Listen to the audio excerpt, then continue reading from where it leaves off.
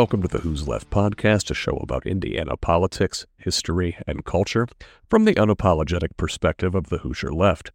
My name is Scott Aaron Rogers, and I'm recording from Bloomington. My guest today is Josh Lowry, candidate for Indiana House District 24. This from his website. Quote, Josh was born and raised in Martinsville. He attended IU Bloomington, where he met his future wife, Alexis. He then pursued his childhood dream of becoming a professional wrestler before settling down and attending law school.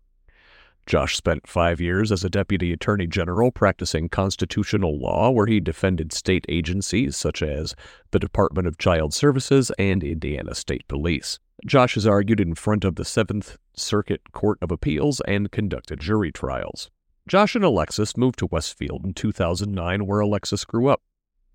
Alexis's family has lived in Westfield for generations. Alexis and Josh knew they would want to raise a family in Westfield to be close to family and enjoy the great public schools that Alexis and her siblings had attended. Unfortunately, Josh and Alexis were unable to have children, so they became foster parents. They have fostered 12 kids, 5 of which they adopted. When not driving one of his children to practice or work, Josh is a competitive natural bodybuilder and plays recreational soccer. End quote. We'll talk about his work as an attorney, his motivation to run for office, driving turnout, standing for what one really believes in, and a little pro wrestling. But first, I need your help. Who's Left is dedicated to calling out Indiana lawmakers, their financial backers, and the networks of people actively working to make our lives worse. Those whose policies endanger children. Those that sow grief in our homes and communities. I work to highlight these bad actors so we can replace them with more empathetic leadership. And also shine the spotlight on the Hoosier activists, organizations, and elected officials who are doing the hard work to build a more just, equitable, and compassionate Indiana. But I can't do this without you. Right now, the only income I bring to my household is from this project. I rely on your financial support from paid subscriptions over at scottaaronrogers.substack.com.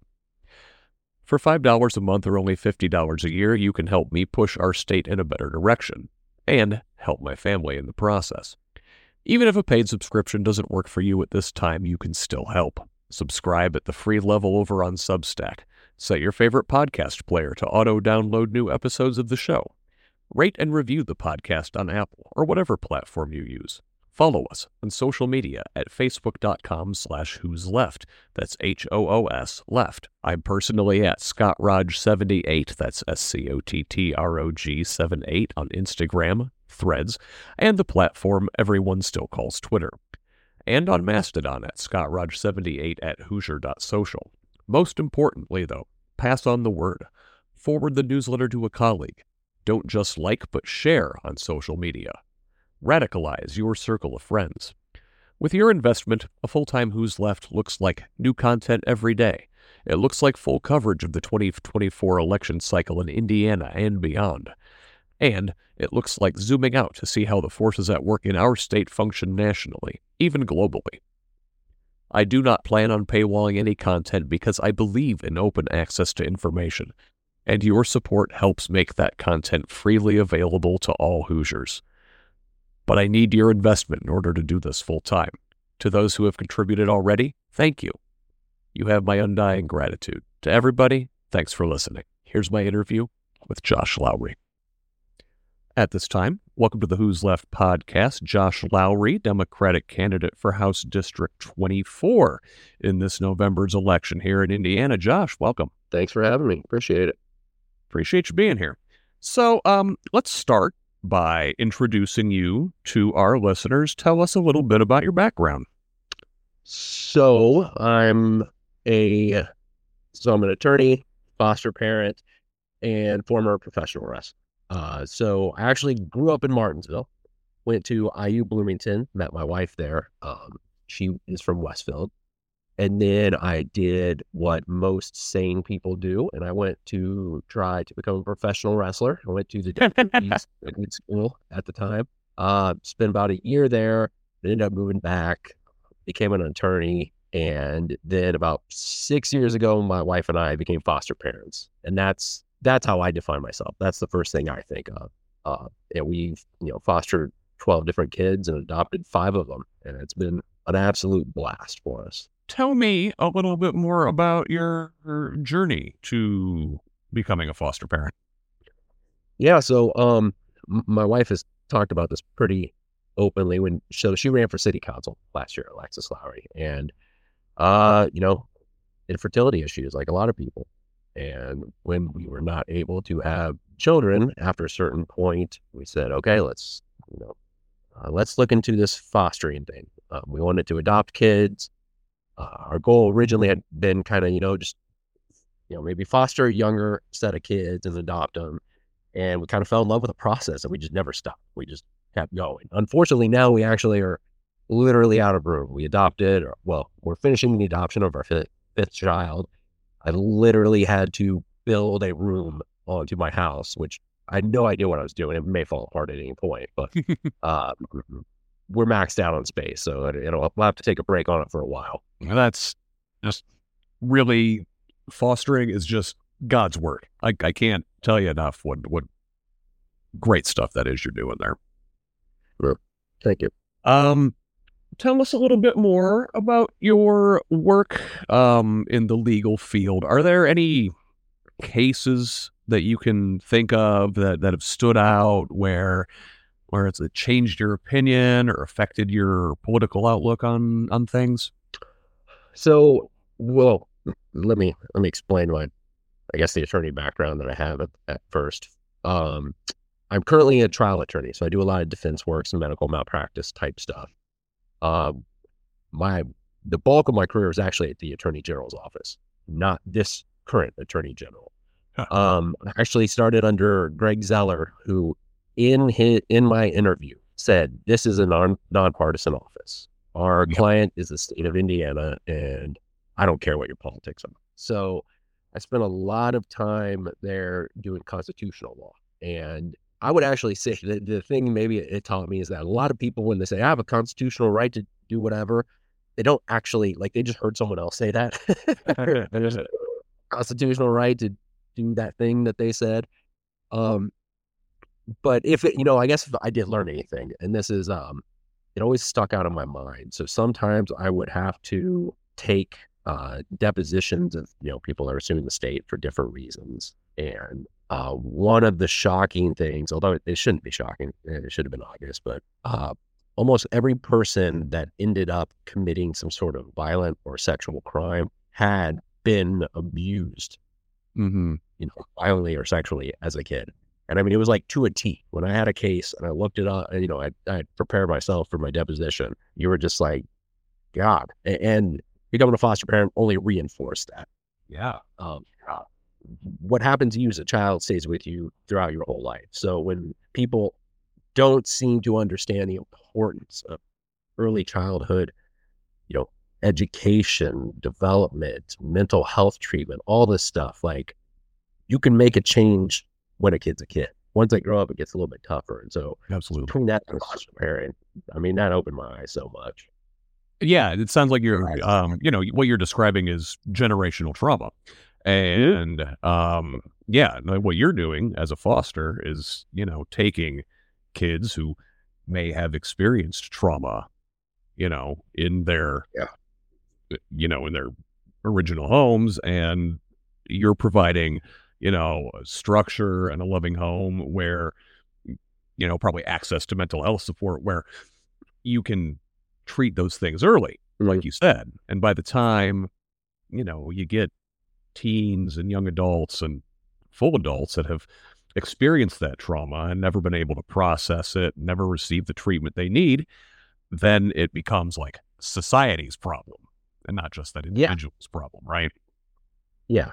Oh man, you hit the nail on the head. One of the things that always drives me nuts is when people want to say, well, why should I care about this? Why should I care about somebody else's kid? Why should I care about somebody else's access to education, mental health, all that stuff? It's like, hey, whether you want it to affect you or not, guess what, buddy? It's going to affect you. You know what I mean? And so if you want the best return on investment for your tax dollars, a lot of that going to support kids early on. You're going to see as much benefit to society as it is just to that individual kid. I mean, it makes a world of difference. So, would you say, because I was gonna build to this and ask you sort of like your motivation for running for the state house. Would you say that um, that is what sort of pushed you in this direction? Yeah. So I'll tell you, it leaned me towards it already, right? So my mom, for the last, I don't know, 25 years, she's been a teacher's assistant for a special education class in elementary school. And when you're raised around that, that's kind of, I mean, you start to judge other people by how much they are helping other people. If you know what I mean. My mom Yeah. was never talking about who had more money or who had a nicer car or anything like that. She was talking about how much you help other people. So between that and fostering, it just kind of was beat into me of like, hey, helping others means a hell of a lot more than just making money or doing whatever. The thing that like specifically got me to run, got me off the bench was the Dobbs decision. Yep. I'd actually helped out a lot of on different campaigns. A good friend, Jeremy Eltz, that ran for county council. Mark Hinton had ran for state house. A couple of different Democrats in the area, right? And when the Dobbs decision came down, one of my teenage daughters was crying and saying, "I don't understand how they can take away a right." And my two oldest daughters are adopted from, they were in Pennsylvania. I don't fully understand how they got there, but so we adopted them from Pennsylvania. They were in the foster system there. And after the abortion ban, it was just like, oh my God, I brought them from a place where Pennsylvania, they had more rights, Yeah. to a state where they have less rights. And it's like, it shouldn't matter what state you live in. Like, your rights are your rights. Mm-hmm. And look, you should care about these things, whether it's a family member or not. But I could tell you, seeing that hurt and the pain in my daughters, I had to do something about it, because anyone can tell you that has practiced constitutional law. I don't care how they wrote the opinion. There's no way to limit Dobbs to just overturning Roe versus Wade. A lot of the rights that we consider constitutional rights were built by the Supreme Court, kind of like a Jenga block. You know, Mm-hmm. a right here led to a right there, to a right here, to a right there. You can't just pull one off the bottom. And that's basically what they did with the Dobbs decision. So to me, it wasn't just, oh, I'm going to run because I'm upset about abortion being overturned. Mm-hmm. It's an attack on so many rights, so many rights. And we've seen both Alito and MSFL said they want to overturn Obergefell.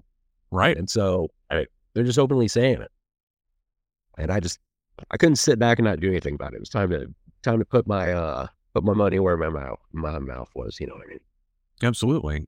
So, like Roe, Obergefell, Griswold, Loving, all the important cases in mid 20th century that granted essentially the right to bodily autonomy in this country. Yeah. All that rests essentially on the 14th Amendment. Yeah. Correct. Yep. And so Dobbs is specifically a attack on the 14th Amendment. Then what else does that put in jeopardy? I mean, the most pressing one is Obergefell, right? That's the one they hit the most, because that's my, first off, I've never understood that. Like, I don't understand why anyone even cares who someone else marries. You know what I mean? Let alone make it illegal. But yeah, contraception, it would lead to IVF issues, although we already see that in Alabama, right? Yeah. But I think the bigger concern is that a lot of state legislatures will say, hey, we can do whatever we want now because the Supreme Court's not going to stop us. I think there was I know there was a lot of legislation over the last 50 or 70 years that once something got struck down and they realized, hey, we're going to get struck down if we do this again or we try something else, that in itself was a defense mechanism. And now you're taking that off the table. You know, they'll go as far as they want. Yeah. And here in Indiana, for example, our state legislature can essentially do whatever they want, right? They've got a supermajority in the House, in the Senate. They've got the governor's office. There's really no way for elected Democrats to stand up to the supermajority. So, short of electing you and a whole slate of Democrats, what can Hoosiers do? I mean, there has to be pressure applied. And that is obviously, the protests, the rallies, all that we can do. But the voting is our strongest defense mechanism. Yes. And it's not even, look, I wish tomorrow we could vote in a majority of Democrats in the House and the Senate and the governor's race. Mm-hmm. We're working, and I think we will get there, but it's not going to happen overnight, right? The fear of losing re-election can cause a lot of people to stop doing crazy stuff. Yeah. So if some of these, I was going to say guys, and I'm going to be like, oh, I don't want to limit it. And you're like, no, that's usually the guys there. That's usually going to take his way out. One of the reasons they do this stuff is there's been no repercussions for it. Right. If all of a sudden somebody that votes for one of these crazy bills got voted out of office, then a lot of the others would be like, oh, maybe we shouldn't do this stuff anymore, because that's going to come back to cost me my job. And until they start seeing some repercussions, it's not going to happen. So I think some people feel like, well, what's the point? We can't win the majority yet anyway. It's not just that. It's people get pulled to the middle when they have to be. Right. So we need to let them see that there are electoral repercussions from this stuff for them to stop it. Right. And far too many Republican legislators in the state don't face challenges in the general election. They run unopposed. They don't have any fear of being voted out of office, and they can be as extreme as they want. And that's why it's important for folks like yourself to run for office, even against the odds. Now, your district, House District 24, typically a Republican-leaning district, yes? Was. You had a so the current representative for your district is not running for re-election. This will be an open race in November, correct? Correct. Yep. And she is a Republican. Yeah. Yeah. Okay. Yeah. Describe District 24 a little bit for us. So you're in Westfield. Does that cover all of Westfield? Part of Westfield? I have most of Westfield, all of Sheridan, a sliver of Boone County. It doesn't really go all the way into, like, when people hear Zionsville, they think about like the downtown. It doesn't go that far. Mm-hmm. And then I actually have the western portion of Carmel. So the reason I say is not just I'm trying to psych myself into a positive outcome. This last year in municipals, there were 3 city council seats those districts are within my House District 24. The portion of Boone County, Tim McElderry, the Democrat, won. The portion in Carmel, Anita Joshi, the Democrat, won. The portion in Westfield, my wife, Alexis, only lost by 23 votes from being the first Democrat elected to Westfield. It's a lot closer. The other thing is, I'll bet you've heard this a million times, and I'll bet every Democrat listening has heard this. We have way more voters than votes. There are a lot of Democrats that just don't go vote, and figuring out where that disconnect is. But I could tell you, having, volunteer on several campaigns, you would get to the end and look at your data of the people who said, yes, I'm a Democrat. Yes, I'm going to vote for you. And a huge chunk of them didn't go vote. And almost to a T, when you talk to them afterward, you say, why did you not go vote? They say, well, I didn't think my vote mattered. There's not enough of us. Right. Well, that you may feel that way for you, but when we're getting to the point where there's hundreds of people saying that and thousands of people saying that, 60% of registered voters did not go and vote in 2022. We have no idea what the actual, split of Indiana is because so few people vote. Yeah, we're always dismissed as this hopelessly red state, right? Like I'm old enough to remember 2008. I remember Obama winning Indiana, and I've heard us described by several people not as a red state, but as a purple state with a turnout problem. Yeah. And I think that's pretty accurate. When you have somebody bold and visionary that can drive people to the polls, Indiana is capable of going blue. Yeah. And Republicans have been super effective, especially since 2010, gerrymandering, voter suppression, all their dirty tricks to convince people, essentially, that, they've drawn their lines so well that it is quite a climb to unseat any of these folks. And it's understandable, I guess, why people would be disillusioned or would think that their vote doesn't count. But with the numbers, I think we can overcome that, right? Yeah. I mean, man, you're knocking them out of the park today, because that's one of the things I've said, but I think the data agrees with this. The worst effect of the gerrymandering and the voter suppression, it wasn't just the literal effects. It was the behavioral effects. Mm-hmm. People aren't going to vote now because they think we have no chance. Make no mistake about it. There's a whole article in the Indiana Lawyer earlier, I think it was last week, about how poor our voter turnout is. And in the article, they're talking about another voter restriction that they're trying to put on to make it harder for college kids to vote.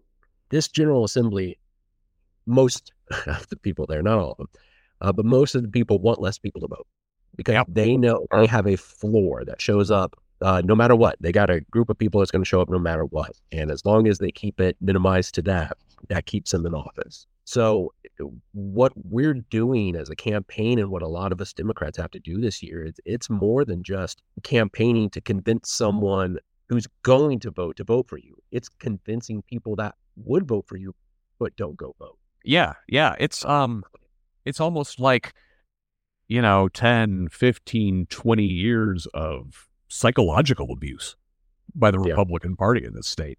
They tell us, you don't matter. You don't count. What you want doesn't matter. It doesn't count.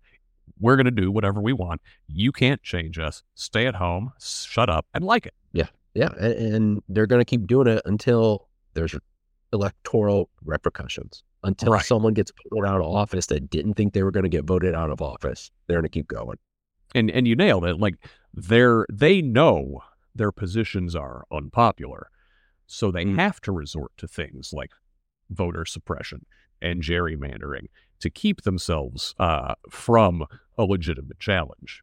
And if they know they're unpopular, and we know they're unpopular, something's got to give. Right.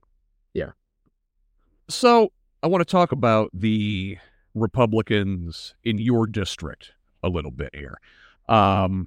In District 24, there are 2 Republicans running in the primary, right? Yes. So this is an open race. And one of them is former Colts punter Hunter Smith. Given the name recognition, you got to figure he's the favorite and the person you were most likely to face in November. I would assume, I'll be honest, I'm not very tuned into the internal workings of our Republican Party, but that would be my guess, Fair enough. Let's just assume that he comes out of the primary. Cute story. Everybody in Central Indiana is a Colts fan. They probably remember him fondly. He was on the teams that were really good during the Manning years, etc. Why should Hoosiers be wary of that sort of nostalgia when looking at a Republican candidate like Hunter Smith? So, look, I'll be honest. I don't know Hunter personally, so I don't want to try to speak ill of him. But I will say, in general, when we're talking about someone with the policies that he has been promoting, right, that he's openly said, I want. Just because someone is nice and smiles as they take away your rights, doesn't mean they didn't take away your rights. Here in House District 24, we have some of the best schools, not just like in the state, but in the nation. Sheridan schools are amazing. Carmel schools are amazing. Westfield schools, Zionsville schools, amazing. And yet the number one thing that this General Assembly seems to want to do, and my understanding is both of my potential opponents, is defund them. Yeah. I mean, Sure. there's no other way to explain a voucher system other than defunding public schools. And, it's almost like they have to find a boogeyman to attack. And for some reason, they decided, hey, let's go after the thing that government has probably done the best at over the last, you know what I mean? It's educating people. Right. I went every day of my life to public school. All 5 of my kids go to public schools.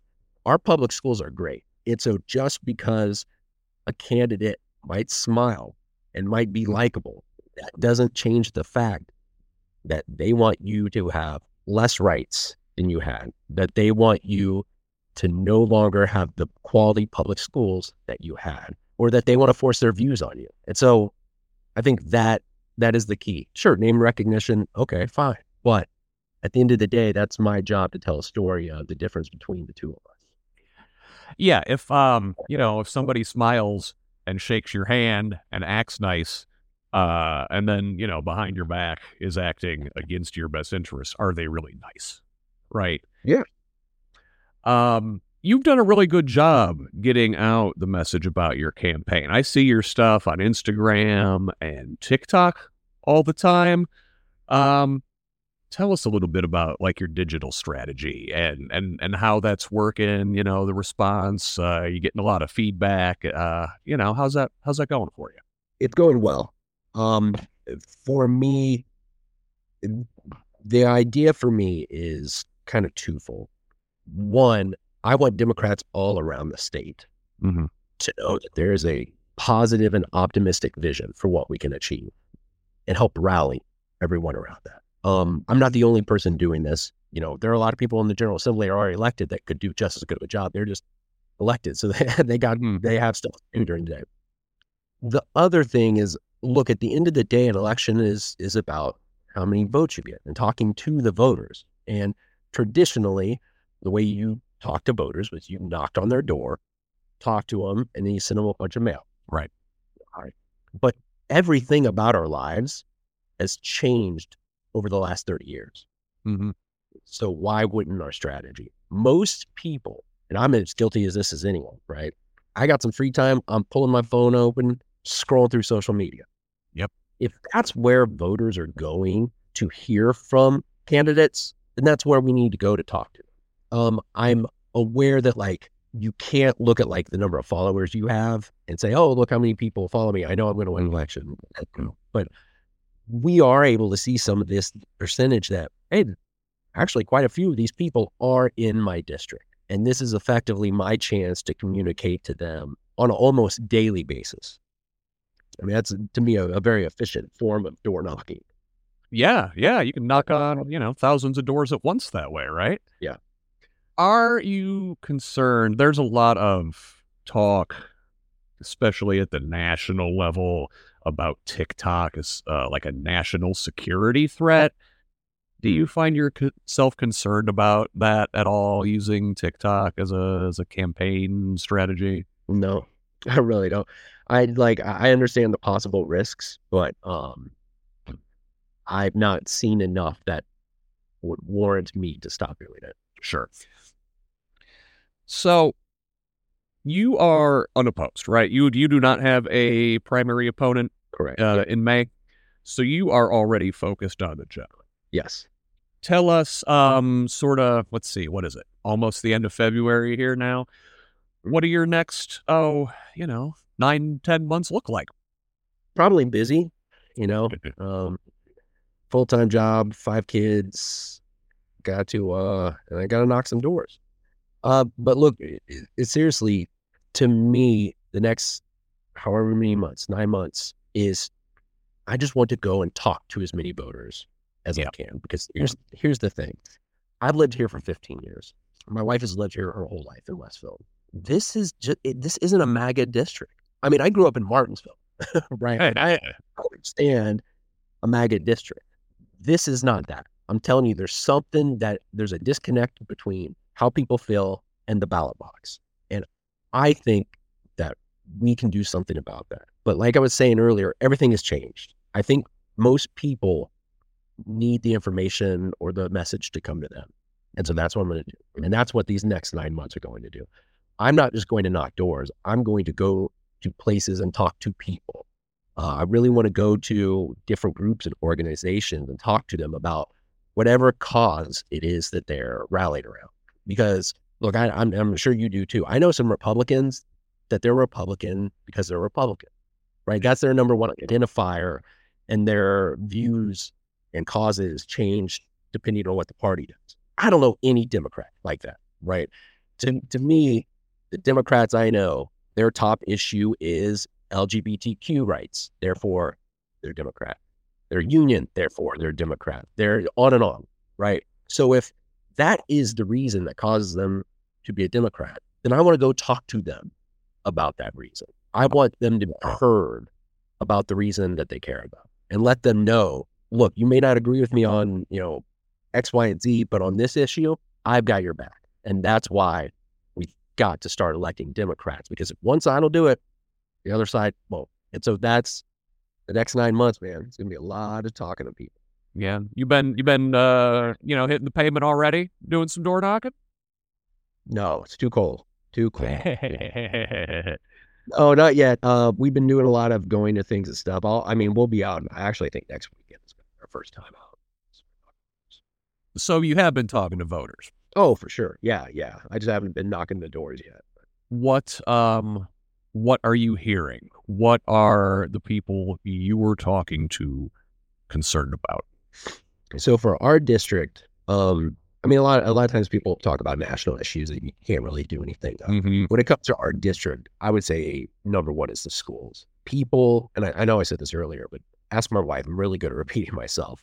People move to this district for the schools. And so the idea that anything's going to devalue them or take away from their amazing ability to teach our kids scares people. The problem seems to be is there's a disconnect between people understanding how our schools are funded, how they teach kids, and how these attacks by the General Assembly and the Attorney General and all these people hurts our schools. Yeah. It's just like people are starting to realize there's something wrong, but they don't essentially know why. And so that's got to be a big one. There's no other way to say it. School choice equals defunding public schools. Correct. But not everybody sees that connection. And so that's on me as a candidate to make sure that I let people know as I talk to them, look, you got two choices here. One guy wants to defund your schools. He doesn't care if there's a good public school for your kid. The only thing he cares about is there's a private school for his kid, right? That he wants.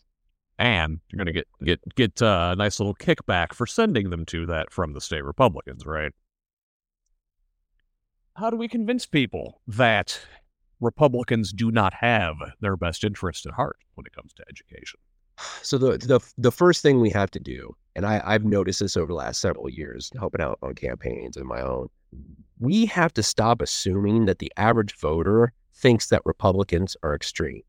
Mm-hmm. Most people, and I don't mean this in a bad way at all, because this is just life.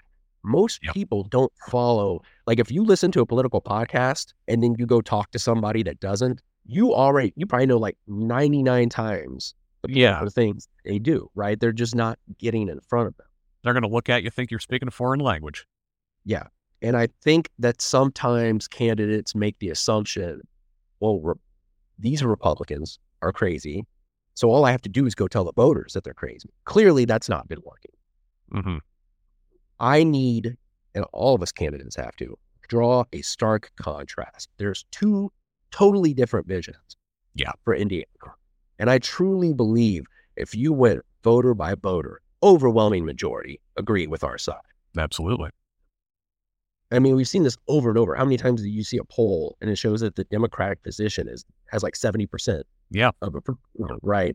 And then unlike all the big issues. Yeah. Yeah. Well, gun control, abortion, education. Take your pick. Name your contentious issue. The more progressive position, 2/3, 70% support. Right. And it's just so frustrating that you can't just go out and say, hey, look, you see these things? These are popular. I believe in these things. These guys don't. Elect us. Why isn't that working? Right. I'll tell you what I've seen is it's twofold. One, as like, look, everyone lives in their own bubble, and as much as we try to get out of it, we're still victims of, the circle that we're surrounded by. I think for a lot of people, we see somebody vote a certain way and we say, why are you voting against your self-interest? Mm-hmm. The issue with that is we're deciding which interest they think is their top interest. Yeah. We need to talk to more voters and find out what it is that's making them to decide that vote, or making them make that decision on that vote. Because you're right, on certain issues, you're like, okay, Republicans want this, Democrats want this. Most of the people want the Democrat position. Why did the Democrat win? There's obviously more to it than just that issue. The other thing is, in Indiana, Republicans have created this bubble of just not getting blamed for anything. Yeah. If anything happens bad, it's because Joe Biden's the president. Mm-hmm. If anything happens good, it's because, we run state government. Mm-hmm. I was campaigning, knocking doors in Tipton once, and somebody, so for anybody any of the viewers, well, I guess they're not viewers of a podcast, any of the listeners, there we go. If any of the listeners don't know, Tipton is 30 miles north of where I am. So we're talking 60 to 70 miles north of Indianapolis. And I heard people blaming the Democratic mayor of Indianapolis for what was happening in Tipton. There's a whole county in between them. That's not even possible, but they've created this bubble around. And some of it, I think, has to go back to our whole Hoosier hospitality thing. Mm-hmm. Like, people don't just say, hey, let's be nice to everyone. I really feel like in Indiana, people think just even disagreement is rude. Mm-hmm. So when, your uncle or your dad or your cousin, whoever it was, started in 2016 talking loud about Trump. Yeah. Trump this, Trump that, right? Everybody around him, even if they disagreed with him, didn't say anything. Mm-hmm. And so now if there's 5 of you in the room that were Democrats, 4 of you were looking at the other ones going, well, they didn't say anything. They must be a Republican too. And I think that so many people in Indiana have gotten in their head that there's only Republicans.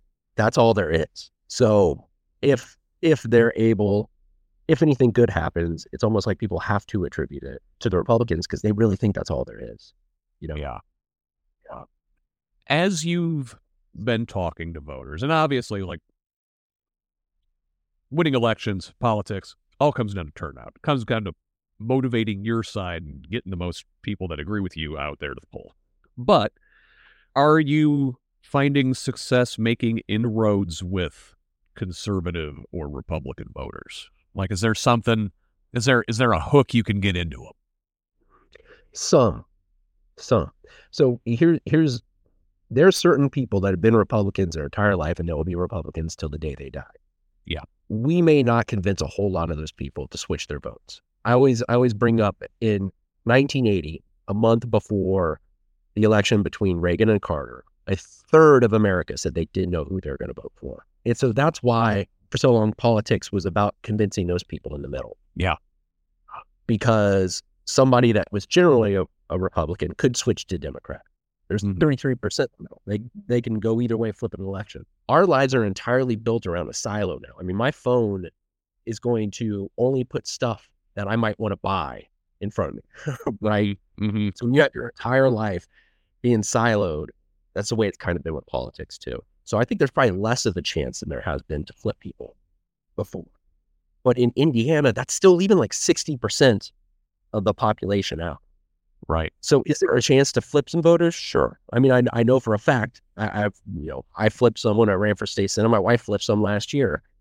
We know for a fact that some will flip. But there's also a lot of Democratic votes that we're just not even getting. And there's a lot of, independent / don't really pay attention until the election rolls around that we're not getting. So yes, of course we have to flip some votes, but at the same time, if we take all of our time trying to flip 10 Republicans, that causes 20 Democrats to stay at home. That wasn't a very good play. You make a very good observation. This is something that I've argued for quite a while, is that the middle is increasingly disappearing, right? I mean, Republicans are so extreme, it's kind of hard to be neutral on what they're up to, right? So for my entire adult life. It seems like Democrats have been trying to chase this imaginary disaffected Republican as Republicans keep going, getting more and more extreme.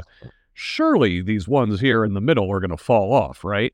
And we chase them, have very little success. In the meantime, we're, shifting our message to the right and disillusioning our base. Mm-hmm. And it sounds like you're saying, no, we got to focus on the base and get those people excited, get them riled up, get them volunteering, get them bringing their own friends to the polls and drive enthusiasm that way. Yes. Yeah. Yeah. And I think it's more than that too. Like, here's the thing. My campaign manager, Raleigh Brown, who's awesome. She's about to graduate from Butler, president of College Dems, a second candidate campaign she's already ran. She said one time to me, it's not as much about policies as it is vibes. Mm-hmm. A candidate is asking you to trust them. Vote for me and I will do what's best for you. But then you're walking on eggshells and trying not to stand for anything. Right. How does that make them want to follow you? Mm-hmm. I think something that people miss, 10%, I think I get this right, 10% of Bernie voters voted for Trump. Yep. A shocking amount of people actually swing from one extreme to the other. That's what I call a Pac-Man voter, right? Like, when you're playing Pac-Man, you can dip out the one side and you come out all the way on the other one. Yeah, that's a good one. You go out the far left as a tanky. You don't, you come out as a Nazi on the other side. Yeah, no, yeah, that's a good. I'm gonna try not to accidentally forget and use that in some speech somewhere, and then not give you credit because I'm a voter. So I guess my point is, it's not just turning out the base. Don't get me wrong. Like I said, we don't even know what our base is at this point, because they haven't been turning out. It's also about, look, I don't care what names you call me. Call me whatever. Say, oh, your positions are too left. Oh, you're too liberal, whatever. Like, at the end of the day, the voters I talk to will know that I care about them and Hoosiers more than anything. To me, government is to improve people's lives, not to enforce a view of life that I think people should live. And that's the huge difference right now. Like, to me, there are maybe things I don't agree with, but I don't think that means you make them illegal, right? Right. And the opposing side right now is kind of like, it's our way or the highway. Yeah. And if we're going to say this is a battle for how we live our lives, but then we go about it as, but hey, let's all just work together. Everything will be nice. I mean, like, I don't understand how a voter's going to look at that and see, you know what? I like how calm he is. Never mind. I'll go with it. Yeah. Because that's the ads they're going to run against, things they're going to see. It's like, get called online. And I'm fine with that. That's fine. I signed up for this. But I guess my point is going after that middle for all the time. It hasn't been working, one. But two, are you even convincing the people in the middle? Yeah. Because if your whole thing is, I'm not offensive, all right, then what are you for? Yeah. People want a fighter. And this is sort of something I've been building toward all week this week, as I've talked to several folks in politics. And this is something I was talking about with Jesse Brown down in Indianapolis the other day. Yeah. People want a fighter. They want somebody who's going to stand up and fight on their behalf. Republicans have done a good job making themselves look like fighters, right? I mean, they certainly are belligerent. So they gave the appearance of fighting, and it's enough, I think, to convince some people that they're fighting for them and not fighting against them. Yeah. So we need to be more aggressive and point out our differences with Republicans and really, really stand for something. You said you get called names and stuff online. They probably call you a socialist or a communist or, deep state or whatever it is they call you. you said bring it on, right? Like you were a professional wrestler for a while, right? You're tough. Yeah. I want to rewind back to that. Just have a little fun here as we get toward the end here. Talk about your pro wrestling days. Did you wrestle as a heel or a baby face? Well, let me say real quick before. Sure. It's not just that I'm tough and can take it. It's that it's worth it. Yeah. Right. If this experience is pleasant and I lose, then I didn't help anyone. If it takes just 9 months of getting called every name under the sun, but at the end of the day, I'm able to help someone get their rights back or keep their rights, that is worth it every day. Every day. I'll take that. Call me whatever. If I can make sure that somewhere out there's some kid that this General Assembly wants to bully and want to make a political pawn, and I can help that kid, yeah, call me every name in the book. It's worth it. Love to see that. Love to see it. Sounds like you wrestled as a baby face. I did. So here's the thing. I actually suck at acting. I mean, bad. I couldn't, like when we go to cut our promos, I couldn't do it. And so I couldn't be a bad guy because it didn't feel natural. Yeah. Like I didn't know how to be mean to people in the crowd because I was like, well, what if I actually hurt their feelings? And so, yeah, I was a good guy, I think, except one match. I had one match where I was a bad guy. What was your persona? Did you have a character? Oh, I was, they called you a white meat baby face. I was just the all-American, happy to be there guy. What was funny was where I was training at Ohio Valley Wrestling, there were so many people there that had crazy gimmicks. There was a group that they were called the Mobile Homers. They were supposed to be like from Trailer Park. You had guys from, there was what was his name? Brewski. I got a Brewski, I think was his name. And he carried around this like keg of beer everywhere. There were so many characters that like by not being a character, I almost stood out. So, yeah, so if you actually see the Netflix, there's a Netflix show about OVW. It's Ohio Valley Wrestling. That's where I trained, is where that Netflix show is based. Any cameo from you in that special? No, I haven't seen the inside of a ring in 15 years. Yeah. So now you said you weren't a very good actor and you struggled with the promos, but I'm going to put you on the spot and see if you can't cut me a pro wrestling style promo about your campaign. Give me a little, let me tell you something, brother. Let me tell you something, brother. You know, apparently the reason that whole thing, the brother thing started was Hulk Hogan, who is not the best person we've now found out, but he just couldn't remember people's names. So he started calling them all brother. And then it like made them feel included. You know what's funny is actually, I do have to tell us is I was worried when I started getting into politics because I remember not being able to cut a promo. I was like, well, then how in the hell am I going to talk in public? Now I'm a trial attorney since then. And so I've talked for the juries, the Seventh Circuit. And I realized the difference is when I was wrestling, I was trying to say something I didn't believe. Mm-hmm. As a politician, I haven't said a single view that I don't believe. Sometimes it's got me in trouble because they're, you know, some people want a little more vanilla of policy positions and stuff. But look, man, to me, I go where the science goes when it comes to economics. I mean, we've had 70 years of saying trickle down doesn't work, investing in people does. So I'm not going to beat around the bush on that. When it comes to people's rights, you should have the same rights as anybody else. It doesn't matter what state you live in, what your gender identity is, what your sexual orientation is. And so for me, it's much easier than ever trying to cut a wrestling promo because these are the things I truly believe. And so I'm able to say them because I'm just telling you what I think. It may not come together as coherent as it should at times, but hey, we get there eventually.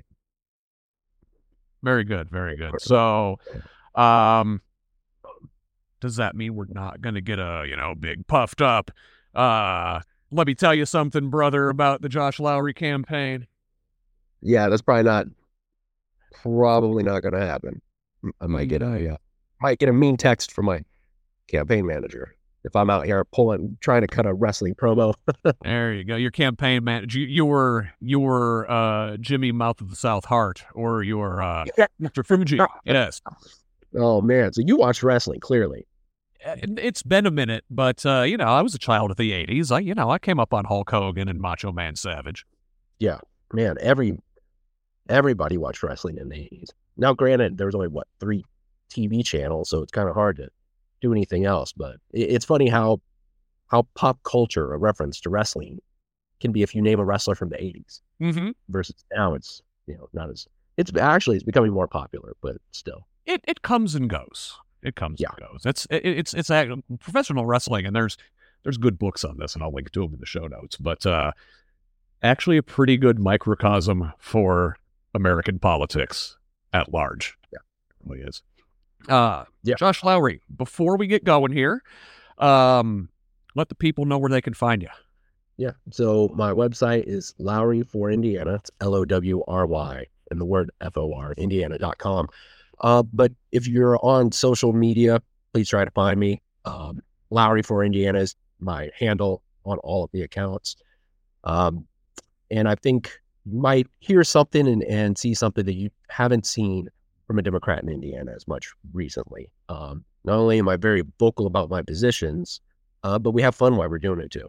And so follow along, vote in November, and just support some Democrats around you, because we can win. We really can. I mean, just the numbers show us. We just have to get the people there. Yep. We're counting on everybody. All right. Josh Lowry, thank you so much for joining the Who's Left podcast. I appreciate you. Thanks for having me.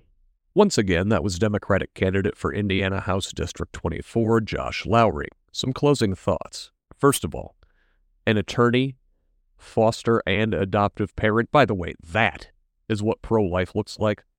Bodybuilder, soccer player who leads with caring and empathy and looks like Daniel Craig. I'm a straight dude, but swoon. Seriously, our guy's out here setting the bar ridiculously high for the rest of us. But I kid. The most important thing I take away from my conversation with Josh is that he understands the concept of generational trauma and its effects on society at large.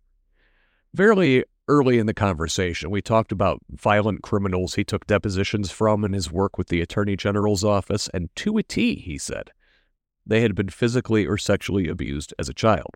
In the medical field, one would say they had suffered an adverse childhood experience, or ACE. According to a December 2020 piece in Thrive, an online magazine from IU Health, quote, an adverse childhood experience describes the abuse, trauma, or neglect that creates toxic stress in a child's brain, which has been linked with physical illness and mental health conditions as an adult, end quote.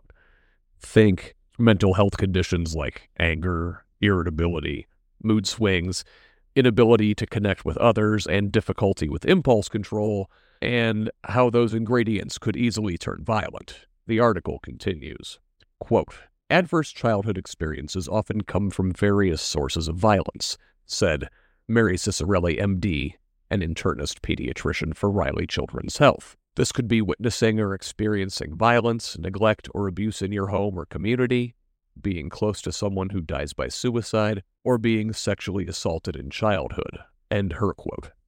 Typically, the parents of a child who experience ACEs faced similar abuse or neglect when they were children too. This effectively creates a vicious cycle that can last generations. And that ends the quote from Thrive. The treatment is to find the root of the trauma, to become aware of the cycle and break it, addressing it through therapy. And almost inevitably, in hyper-capitalist America, said treatment is completely inaccessible to those who need it most. The cycle continues, and the violence eventually becomes society's problem. The thing is, conservatives fundamentally do not believe in societal solutions to anything. The wicked stepmother of neoliberalism, Margaret Thatcher, summed it up thusly, quote, there's no such thing as society. There are individual men and women, and there are families, end quote. This continues to serve as conservative gospel. Indiana Republicans embody this ethos, and their 20-year grip on power at the State House amounts to a full generation's worth of psychological abuse perpetuated on the Hoosiers. They dismantle public education to keep us ignorant, force us to breathe dirty air, drink dirty water, withhold quality medical care. They trap us in poverty, prevent us from organizing, and foster an environment of pervasive gun violence. They belittle racial, sexual, and gender minorities, say the oppressed deserve the suffering. They refuse to legislate based on the will of the people and use religious and spiritual abuse to sanctify our misery. And, through voter suppression and gerrymandering, make it nearly impossible to break the cycle. And far too many Hoosiers seem to have Stockholm Syndrome. They've developed an emotional bond with our abusers and keep going back to them every 2 years at the polls. They've been convinced to cheer for the bad guy. And this makes me think of the pro wrestling portion of our conversation. There's a great book called Ringmaster, Vince McMahon and the Unmaking of America by Josie Reisman, came out last year. While the book is primarily a biography of the disgraced former WWE chairman, it also serves as a valuable window into modern political culture. Reisman describes the concept of kayfabe, a term dating back to pro wrestling's origins in the traveling circus. As the outcomes in professional wrestling matches are predetermined, kayfabe is this concept of maintaining the illusion that everything is real, that it wasn't an act, but a real competition, that wrestlers must keep character in public, and enemies in the ring could not be seen getting chummy outside it. As pro wrestling became mainstream in the 1980s, the illusion that the competition was legitimate faded away. The suspension of disbelief was gone. McMahon, who Reisman describes as, quote, likely the closest thing to a friend Donald Trump has, end quote, reinvented the sport, as it were, in the 1990s with a philosophy she calls neo-kayfabe. She describes it in an interview with Michael Cruz of Politico, quote, you are operating not with the assumption that what you're seeing is real. In fact, you are operating with the very firm belief that what you are seeing is fake. But in that fakeness, a promoter or a wrestler will toss in little bits of seemingly behind-the-scenes truth, what appears to be behind-the-scenes truth, in the context of this wider lie. And that, I think, should hopefully sound familiar to all of us who pay attention to politics these days. End quote. And right, you've heard it. Democrats and Republicans are the same. They play for the same side. They fight in public and then go to the same cocktail parties, right? And here comes Trump and MAGA Republicans in his image saying the whole process is rigged. And amid the torrent of lies is a kernel of truth. But truth is not what's important. The attention is important. The button pushing is important. The emotional reaction is the entire point. In pro wrestling, the good guy is called a face or a baby face. The bad guy is called a heel. In the modern iteration of pro wrestling that has dominated since the late 90s, and in modern politics for that matter, Reisman says, quote, being the face doesn't pay because you're always going to have another side that reflexively hates you. You're not going to win over the other side. Whereas, if you're a heel, you have one side loving you, and the other side, you're profiting off their hatred. It's the only way to actually make it now, end quote. The MAGA movement has fully embraced this over-the-top, performative style of politics to great effect. So, let me tell you something, brother. If those of us fighting them want to be the cream of the crop, we've all got to understand the game has changed. Democrats far too often seem to be stuck in the 1980s Hulk Hogan, say your prayers, eat your vitamins era. Like I was saying last week about folks wanting a fighter, not wanting a detailed policy plan in response to the bully stealing their lunch money. The people want someone that will stand up for their rights as vociferously as Republicans try to take them away. The template is less Hogan and more Stone Cold Steve Austin, who pounded brews, flipped birds, and told his rich, out-of-touch boss to suck it.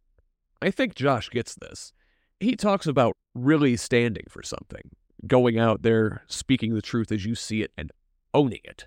In the battle royale of modern politics, there is no room for fear, squishiness, or equivocation.